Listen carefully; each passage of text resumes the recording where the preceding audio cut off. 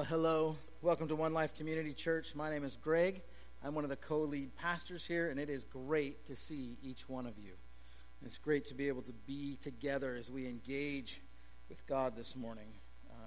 Being that the case, being us in this space, will you please join me as I pray? Dear God, I give you great thanks for this day and your presence in our lives. I pray that from a nearness that we're told we can't measure, from a closeness we have in our relationship with you, that you would speak to us. You would open our hearts and minds to hear from you, and that we both individually and collectively would hear what it is you have for us today. God, so I pray that in Jesus' name. Amen. Before we start, I want to let you know about, there's a sheet of paper in your bulletin. It's a tall sheet. It says Lent at the top of it, got some blank space. As we get started, what I would like you to do is write down 2 questions on that piece of paper that I'll explain more in a second. The first question is, who is God? And the second question is, who am I? Not who am I, but who are you? But you know what I mean. So, and what I would like you to do is, as we go through our time together this morning, anything you hear or think as we're going that informs you, oh, this is something about God, write it down. Or this is something about who I am, then write it down. And just fill that out as we go. And then at the end, I'm going to ask if some people would be willing to share some of the things that they wrote. That would be great. So just have that going. We're deep into the season of Lent, this time where we enter into the wilderness with Jesus. There was this point in Jesus' life where he is led by the Holy Spirit to go into the wilderness. And while he is there, he is tempted by the devil, tempted to forget who he was, tempted to forget what he was sent to do, and tempted to turn from God and to follow someone else.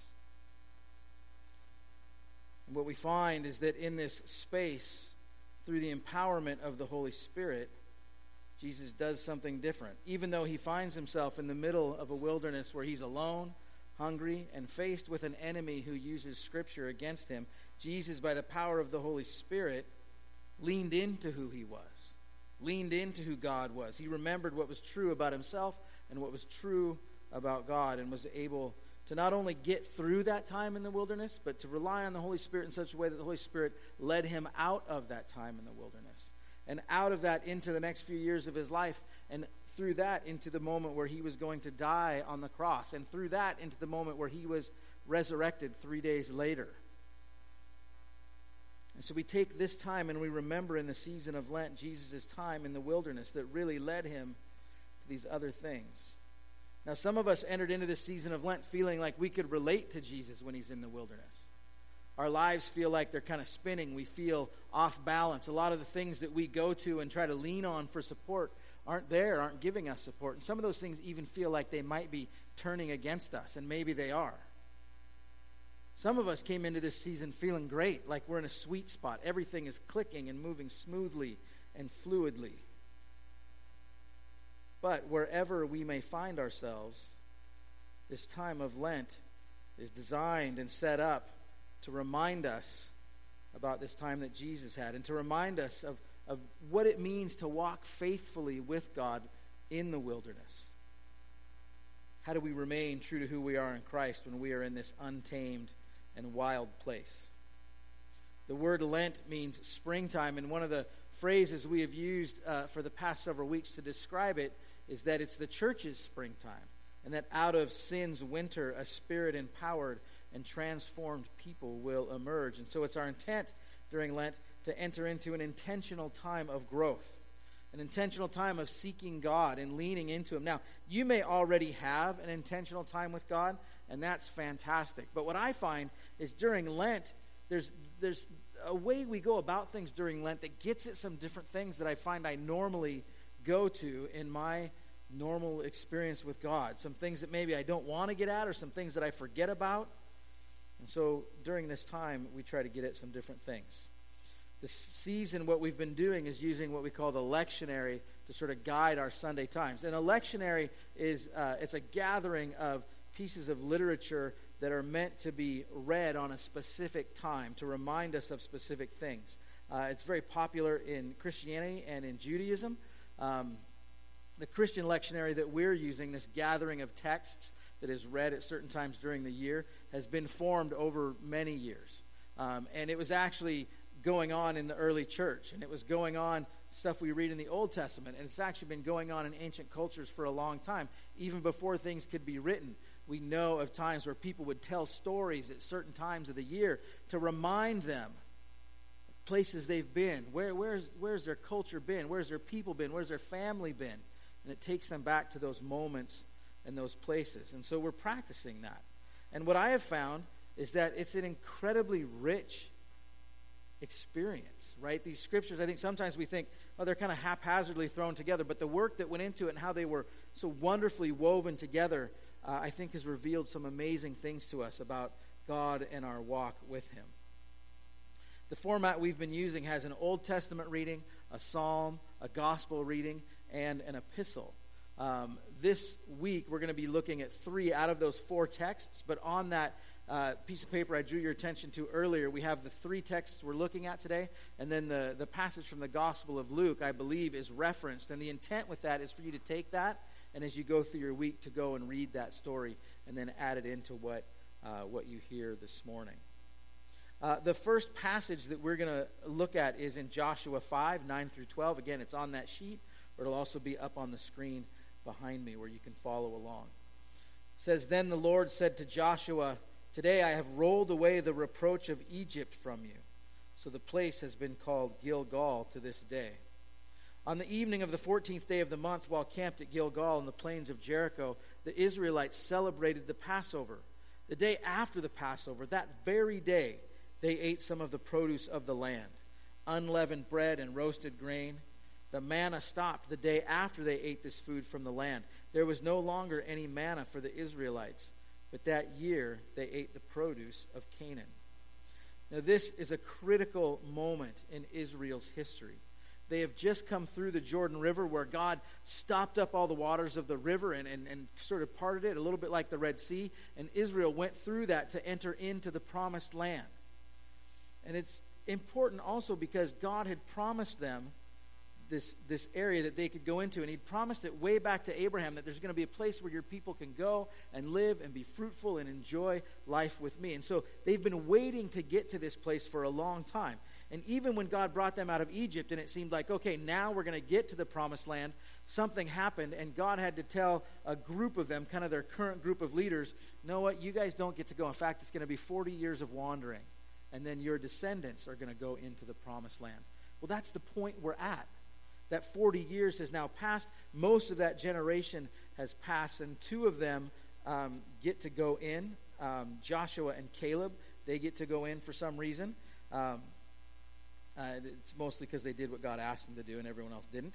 That happens sometimes. But so the previous generation has passed. Joshua and Caleb get to go in, and now their children are going to the promised land. As they do, they find a place to celebrate Passover. And Passover is a time where Israel would celebrate that God did not bring judgment upon them when He was bringing judgment on the nation of Egypt. And He had told them, I'm going to come and judge, and so what I need you to do is to kill a lamb, and then I need you to paint with its blood on your doorposts. And that way I will know not to bring judgment on that house. And so they call it Passover because God would pass over those houses. But in doing so, what they do is they remember God. They remember who He is and what He's done. They remember who they are. And so something is happening, because what God says when they do that is, now I'm going to take this reproach of Egypt, and other versions translate it, I am rolled away from you the disgrace of Egypt, and it is gone from you. You are free from it. Something's happening, something new, full of life and growth. And what we find is when we remember God and what He's done, and let that inform how we live, things happen. Big things, little things, in between things, all kinds of things. But things happen, and here we see Israel move into this promised land. Transformation happens. Something has changed. This old shame, this old reproach of Egypt is gone, and they can now move on. The other big thing that's interesting about this is they no longer eat manna, which is what God used to sustain them for the 40 years where they were wandering. It's a sign to them that that time is done. This new time has begun. The psalm we're going to look at is Psalm 32, and it reads like this. Blessed is the one whose transgressions are forgiven, whose sins are covered. Blessed is the one whose sin the Lord does not count against them, and in whose spirit there is no deceit. When I kept silent, my bones wasted away through my groaning all day long. For day and night your hand was heavy on me. My strength was sapped as in the heat of summer. Then I acknowledged my sin to you and did not cover up my iniquity. I said, I will confess my transgressions to the Lord, and you forgave the guilt of my sin. Therefore, let all the faithful pray to you while you may be found. Surely the rising of the mighty waters will not reach them. You are my hiding place. You will protect me from trouble and surround me with songs of deliverance. I will instruct you and teach you in the way you should go. I will counsel you with my loving eye on you. Do not be like the horse or the mule, which have no understanding, but must be controlled by bit and bridle, or they will not come to you. Many are the woes of the wicked, but the Lord's unfailing love surrounds the one who trusts in him. Rejoice in the Lord and be glad, you righteous. Sing, all you who are upright in heart. Now, this is one of my favorite psalms. There's this incredibly rich imagery concerning the transformation that takes place when we remember who God is and we remember who we are. Last week, Brian talked about the power and the necessity of naming the things that we have done, good and bad, taking responsibility for our lives and bringing those lives into the light, into God's presence, so that we can deal with the things that we need to. And this psalm is about that. The one who is forgiven is blessed. That means they're in a right relationship. That's the blessing that is being spoken of here. It's blessed versus bones wasting away. Blessed versus groaning all day long. Blessed instead of God's hand heavy upon us, sapping all of our strength. And blessed versus guilt. And all of it hinges on being honest with God. Remembering who God is, remembering who we are, and this thing of confessing our transgressions to God. And there's something about me that thinks, oh, that's fantastic, because confessing my transgressions to God feels like it should be so easy, but when I think about doing it, it feels so very difficult. I don't like to do it. I don't like to think about those things. I don't like to dwell on those things. I feel like for people who are empowered by the Holy Spirit and following Jesus, it should be easy to say, yeah, I did that. Let's move on, let's get going. Or if I need to deal with it, let's deal with it, but let's keep growing and learning. But I think so often we are preoccupied and at times obsessed with the sin, with the mistake, not the confessing and moving on. I think that sometimes we become more afraid of being wrong than we are of learning and growing and moving forward. When I was doing campus ministry at the University of Washington, there was a student in our group, fantastic guy, really eager to grow, hungry for God and everything that God had for him, and really just going after it. And he was really excited about evangelism. He wanted to share his faith with everybody he knew. And as he did so, he had this understanding that, wow, God speaks through me. God gives me words to say. And so every conversation I have could be the one where someone's heart becomes open and they will receive God. Every word I say could be that word. Maybe they don't receive God. Maybe they'll move a step closer at the very least. And what he noticed happening was that when he talked to people, nothing seemed to happen sometimes. And he became very fearful all of a sudden of, well, what if I'm not saying the right words? What if I'm not listening to God? What if I'm not very good at this? What if I can't do this? And so for a short time, about a month, he stopped talking to people. Not just people who he's interested in sharing his faith with, but he was like, for anyone, if I say the wrong thing, what's it going to do to their lives? What if I don't say the thing? And he became more fearful of making a mistake than engaging with people and the potential to move forward. And we may not have an instance where it's so clear as that, but I think a lot of us, we struggle with this. And I think the other thing is if we often see ourselves through this lens where we're the ones who are making mistakes and we're not going to be doing it right, I think we also categorize other people that way. Instead, we should be walking with each other. Brian last week phrased it so beautifully. We should be carrying each other. Hey, you made a mistake? I've made mistakes too. I know exactly what that feels like. I know what it feels like to be in the wilderness, this place we've talked about, to be reaching for the things that I've often put my trust in and have often given me some sense of stability. And I know what it feels like to be doing that and they're not coming through. And I know what it feels like to be reaching for those things and they're actually working against me. But let's deal with that. Let's walk together. Let's carry each other and keep moving. And these two passages we've read, the thing that it talks about is this transformation that takes place. And in the wilderness, where we need to lean into Jesus, this transformation can still take place. We can still grow. It may not feel like growth. It may be really difficult. It may feel really challenging. It may feel impossible or overwhelming. Have you ever felt like that? Have you had those moments? And if you have, can you remember a time where someone else stepped in and helped? Or maybe if they weren't there immediately, you reached out and there was someone present. I recently had a moment in my own work career, my vocational career, where I had to ask help in a way that I never have before. There have been times where I've had to say, no, I can't do that because it doesn't fit my schedule, or maybe I have to travel and it's too far to go do that, or maybe there was just a skill set that I hadn't learned yet, and I can do that, but it's going to take time for me to learn how to use this software or something where there was some maybe hindrance, but this was different. There was something in me that wasn't working. There was a sticking spot. It's like I was hitting a wall, and no matter what I tried, it seemed to slow it down. It seemed to make it even harder and more difficult. And finally, I had to ask for help and just say, for whatever reason, I can't do this. I'm spinning, and I need some help. Thankfully, help was there. And now things have been moving in a better direction, but we need to carry each other. And that leads us to the last passage I want to look at today. So we've talked about transformation. Transformation happens when we become close to God, when we confess our transgressions, when we're honest, we remember Him, we remember who we are. And so now we get to the 2 Corinthians passage, which is chapter 5, 16 through 21. And it reads like this. So from now on, we regard no one from a worldly point of view. Though we once regarded Christ this way, we do so no longer. Therefore, if anyone is in Christ, the new creation has come, the old has gone, the new is here. All this is from God, who reconciled us to Himself through Christ and gave us the ministry of reconciliation. That God was reconciling the world to Himself in Christ, not counting people's sins against them. And He has committed to us the message of reconciliation. We are therefore Christ's ambassadors, as though God were making His appeal through us.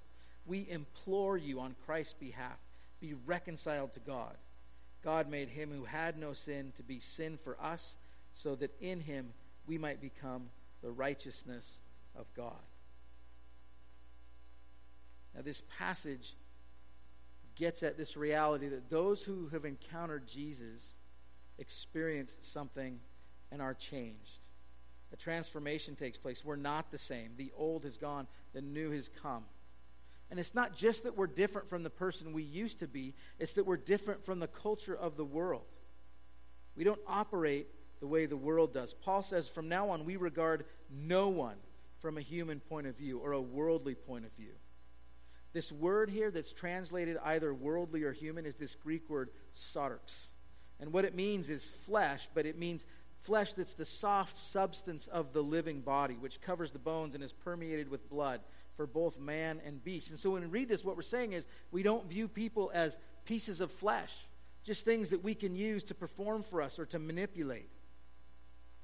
If you remember back to the sermon a little while ago on the golden calf, where Israel is wanting to build an idol to God, to Yahweh, but their relationship with God has become confusing because they picked Moses to be their mediator. Moses went up on the mountain for 40 days and hasn't come back. So they're feeling stressed and they say, okay, we like this idea of being in a relationship with God. You seem pretty powerful, but we need a little more control over this. So let's build an idol, one that we can control. We can pick it up and move it. We can see it. We can shape it. But we have more control over this because this relationship with you seems off. And what God says is you don't get to do that. I don't need nor do I desire there to be a piece of wood or gold to be a stand-in for me. I am the living God. I want to be in relationship with you. I want to deal with you. In Isaiah, there's a passage that said, God says, come and sit at the table and reason with me. God wants to figure it out with us. And when God did send a mediator, he sent a person. He sent Jesus, not an idol. And just like that, we don't view people as an object. We don't view people as just something walking around. We are the children of God. We are part of his creation. We are his image bearers. We are more than just objects to be used. A few years ago, a young pastor named Rob Bell wrote a book called Love Wins that caused quite a stir amongst Christians and caused a lot of people to question not just Rob Bell's theology, but whether or not he was really a Christian.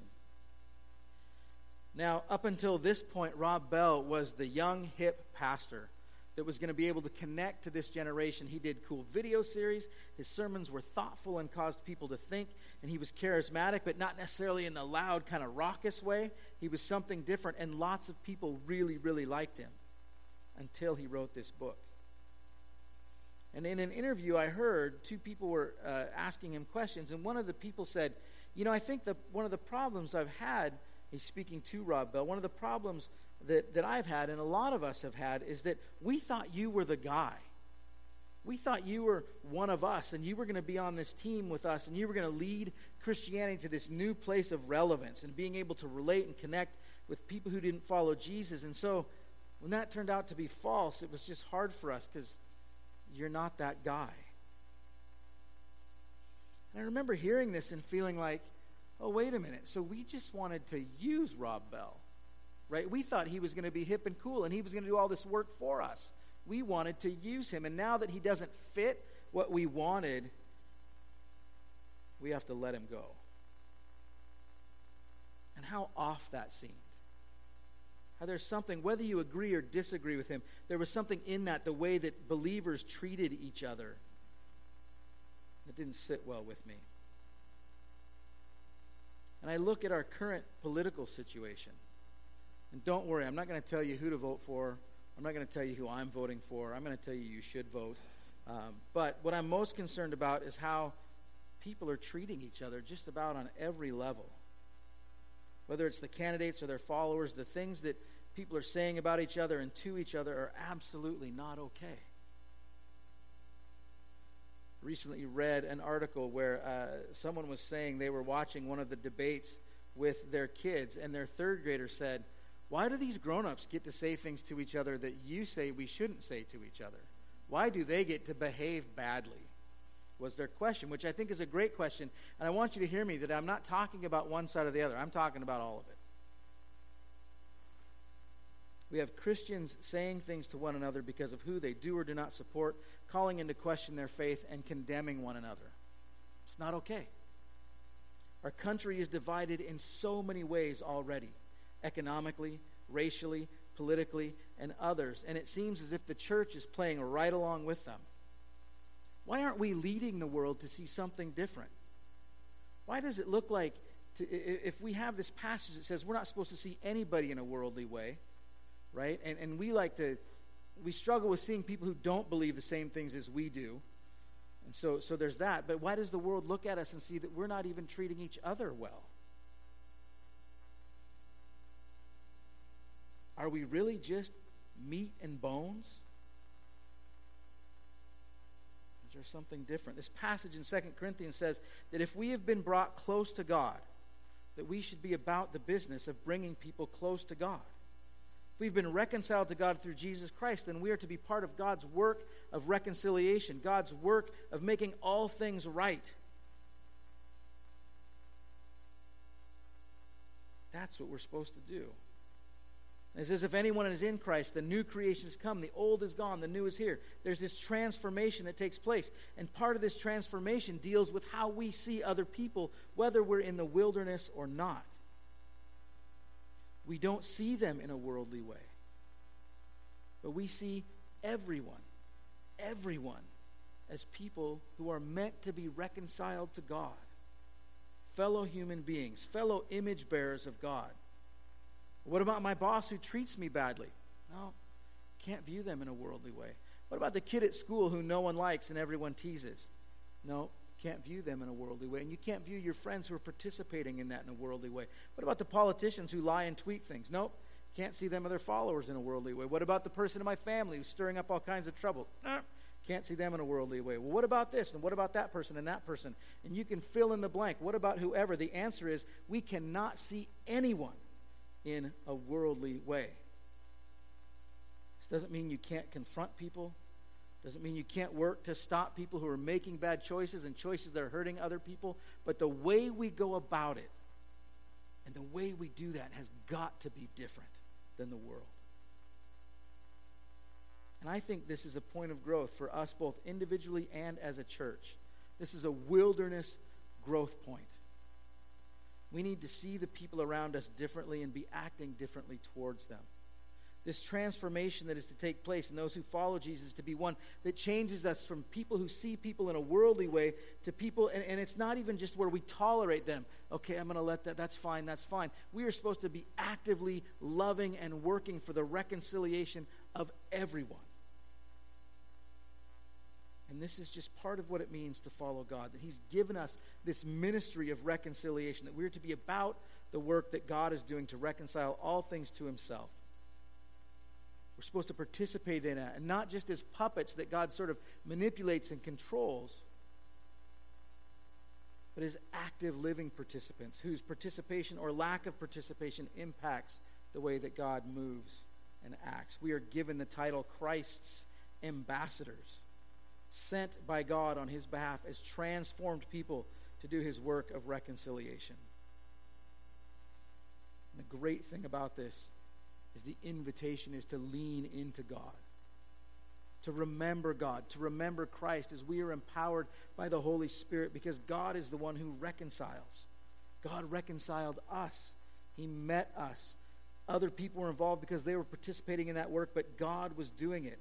And now it's time for us to participate also. During this time of Lent, when we talk about springtime, the image of a germinating seed comes to mind.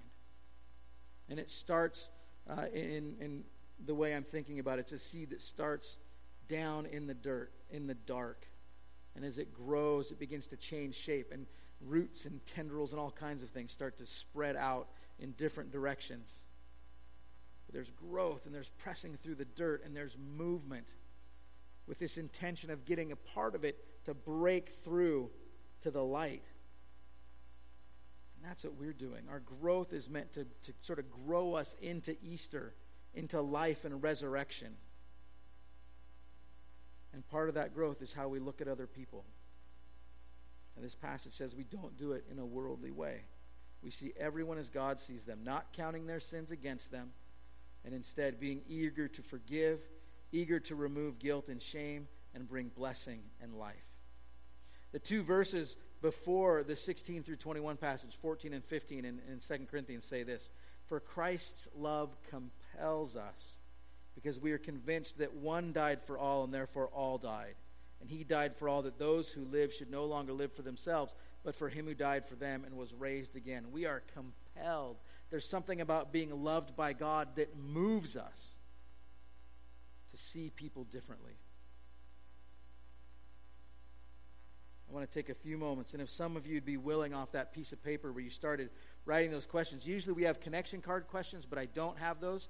They're just the same questions I asked before. Who is God, and who are you? But if there are a few of you who'd be willing to share some of the things you wrote down as you listened today, that would be fantastic. And if not, that's fantastic also.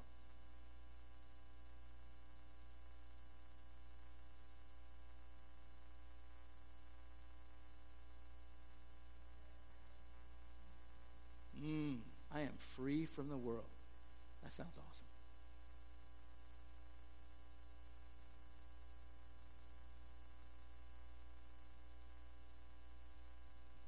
Anything else?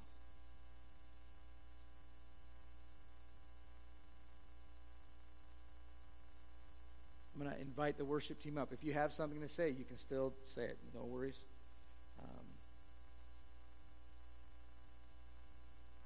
And then I'm going to pray. So we'll pray, and then we'll move on into one last song. Dear God, I give you great thanks for this time. Lord, I give you great thanks for the word of being free from the world. And there's something about that. There's sort of a game that feels like we have to play in order to fit, or in order, and it seems like it can trap us. I'm so thankful for the freedom from that. I pray in that freedom we would choose to see people in the way that you do. I pray that we would choose to love people instead of hate people. I pray that the people who annoy us and the people that we have a difficult time getting along with, we would suddenly find our heart growing to a space where we are compelled by your love to be able to love them. I pray for our families, how we interact with one another there. I pray for our neighborhoods, our workplaces, all the places where we are around other people. And I pray that we would be showing the world something different. We would be showing the world what it means to look at people with love and compassion and care and kindness and gentleness and all those things. And I pray, God, that you would help us be done with disunity, division. Help us to disagree in ways that are actually helpful, and help us to move in ways that bring healing to our world. And I pray all this in Jesus' name. Amen.